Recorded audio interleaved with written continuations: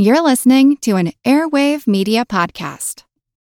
Hi, I'm Neil. And I'm Ken. And we are from the Triviality Podcast, a pub trivia-style game show where a lack of seriousness meets a little bit of knowledge. Join us each week for an hour-long game of general knowledge trivia featuring special guests from around the world, plus tons of extra themed episodes.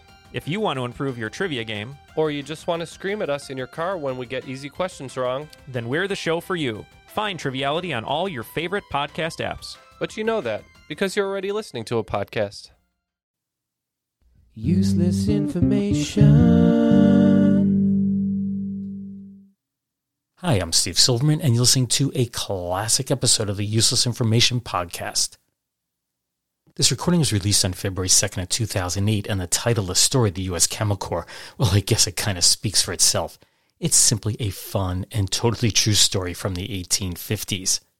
So sit back and enjoy. Welcome to the Useless Information Podcast, my collection of fascinating true stories from the flip side history. My name is Steve Silverman, and today's story is on the United States Camel Corps, a really fascinating story. But before we get to that story, let's start with a question of the day. My question for you today is one that you really need to think about. Let's suppose I ask you to find the place on Earth that is farthest from the center of the Earth. You know, the place you would stand to be closest to the moon when it passed overhead. Where would you go? Now, the obvious answer is Mount Everest, but I will tell you that's wrong. So again, let's suppose I ask you to find the place on Earth that's farthest from the center of the Earth, the place that you would stand to be closest to the moon when it passed overhead. Where would you go? This is going to require some thought, so I'll let you think about it for a while, and I'll tell you the answer at the end of this podcast. And now for today's story on the U.S. Camel Corps. It's hard to imagine the Old West without those images of the classic cowboy riding his horse off into the sunset. Yet if things had gone differently, those old Western movies would have had John Wayne riding into the town on his camel. Yes, you heard me, the camel. When the Lone Ranger was blurting out, "Hi-yo, Silver, away," he would have been referring to his two-humped friend. So today's story is about the U.S. Camel Corps and how it came to be and what happened to all those camels. This story goes back to the early 1800s when the United States started expanding into the southwestern portion of the country. Now, if you haven't been there, it's really, really, really dry, and it's not a place for man or horse for long periods of time. So in 1836, a Major George Crossman, a guy who you'll never hear about again, suggested that the government invest in some camels, right? Camels, desert, makes sense.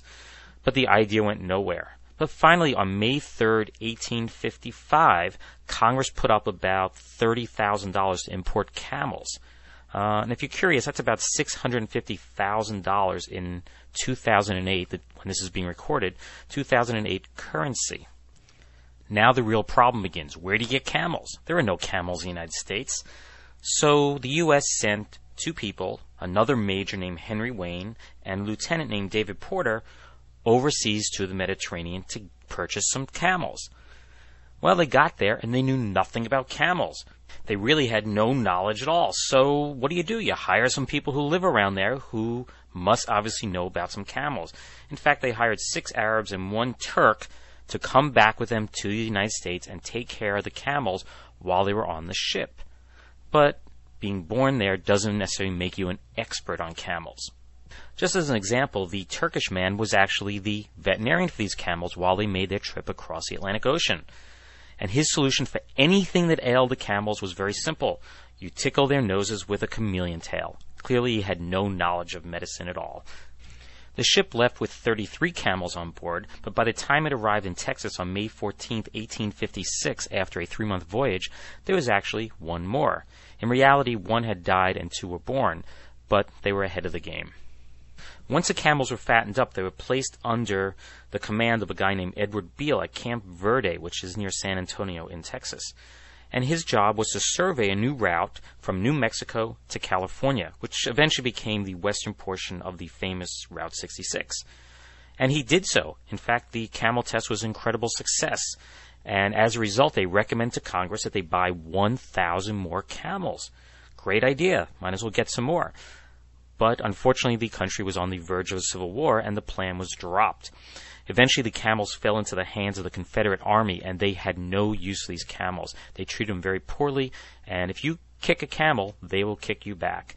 Eventually, they got the reputation of being very dirty, rude animals, and they were set free. That was the end of the Camel Corps. So you're probably wondering why at the end of the war they didn't start the Camel Corps up again. Why didn't Congress buy more camels? Well, it's actually quite simple. There was a new invention called the railroad, and as the railroad expanded west, there was no need for animals that depended on food and water. You could carry everything you wanted right on the train. Now, without any use for the camels, the United States government tried to sell them off, and those that they couldn't sell, they let go free in the desert. And unfortunately, and very sadly, ranchers shot them, and within a few years, all the camels were gone. As one little added bit, there was a guy named Haji Ali, or better known to Americans as Haji Ali. He was one of the Arabs that was originally brought over with the camels, and for years he tried to convince others how useful these camels actually were, but he was unsuccessful. Today there's a monument for him in Arizona dedicated to both him and the U.S. Camel Corps.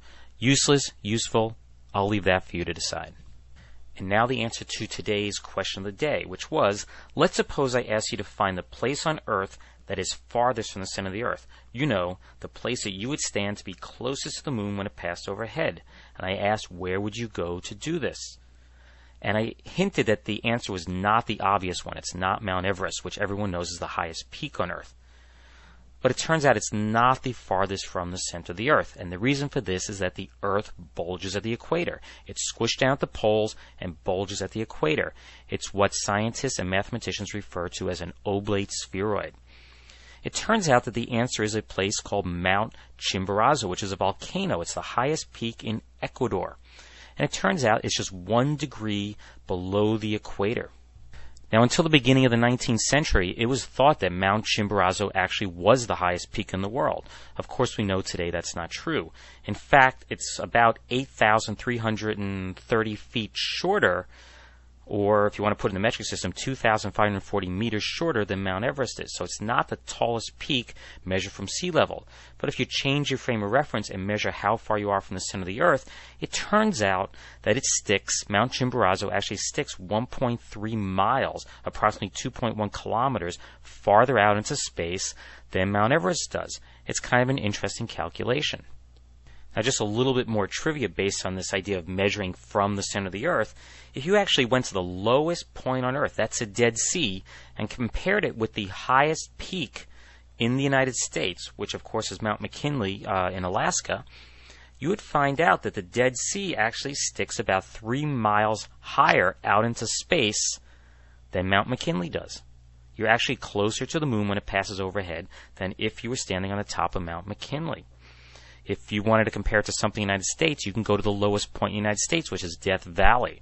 Go into Death Valley, and you will find out that you're still sticking 2 miles farther out into space, or you're 2 miles farther from the center of the Earth, than you would be if you were standing on Mount McKinley. Very interesting.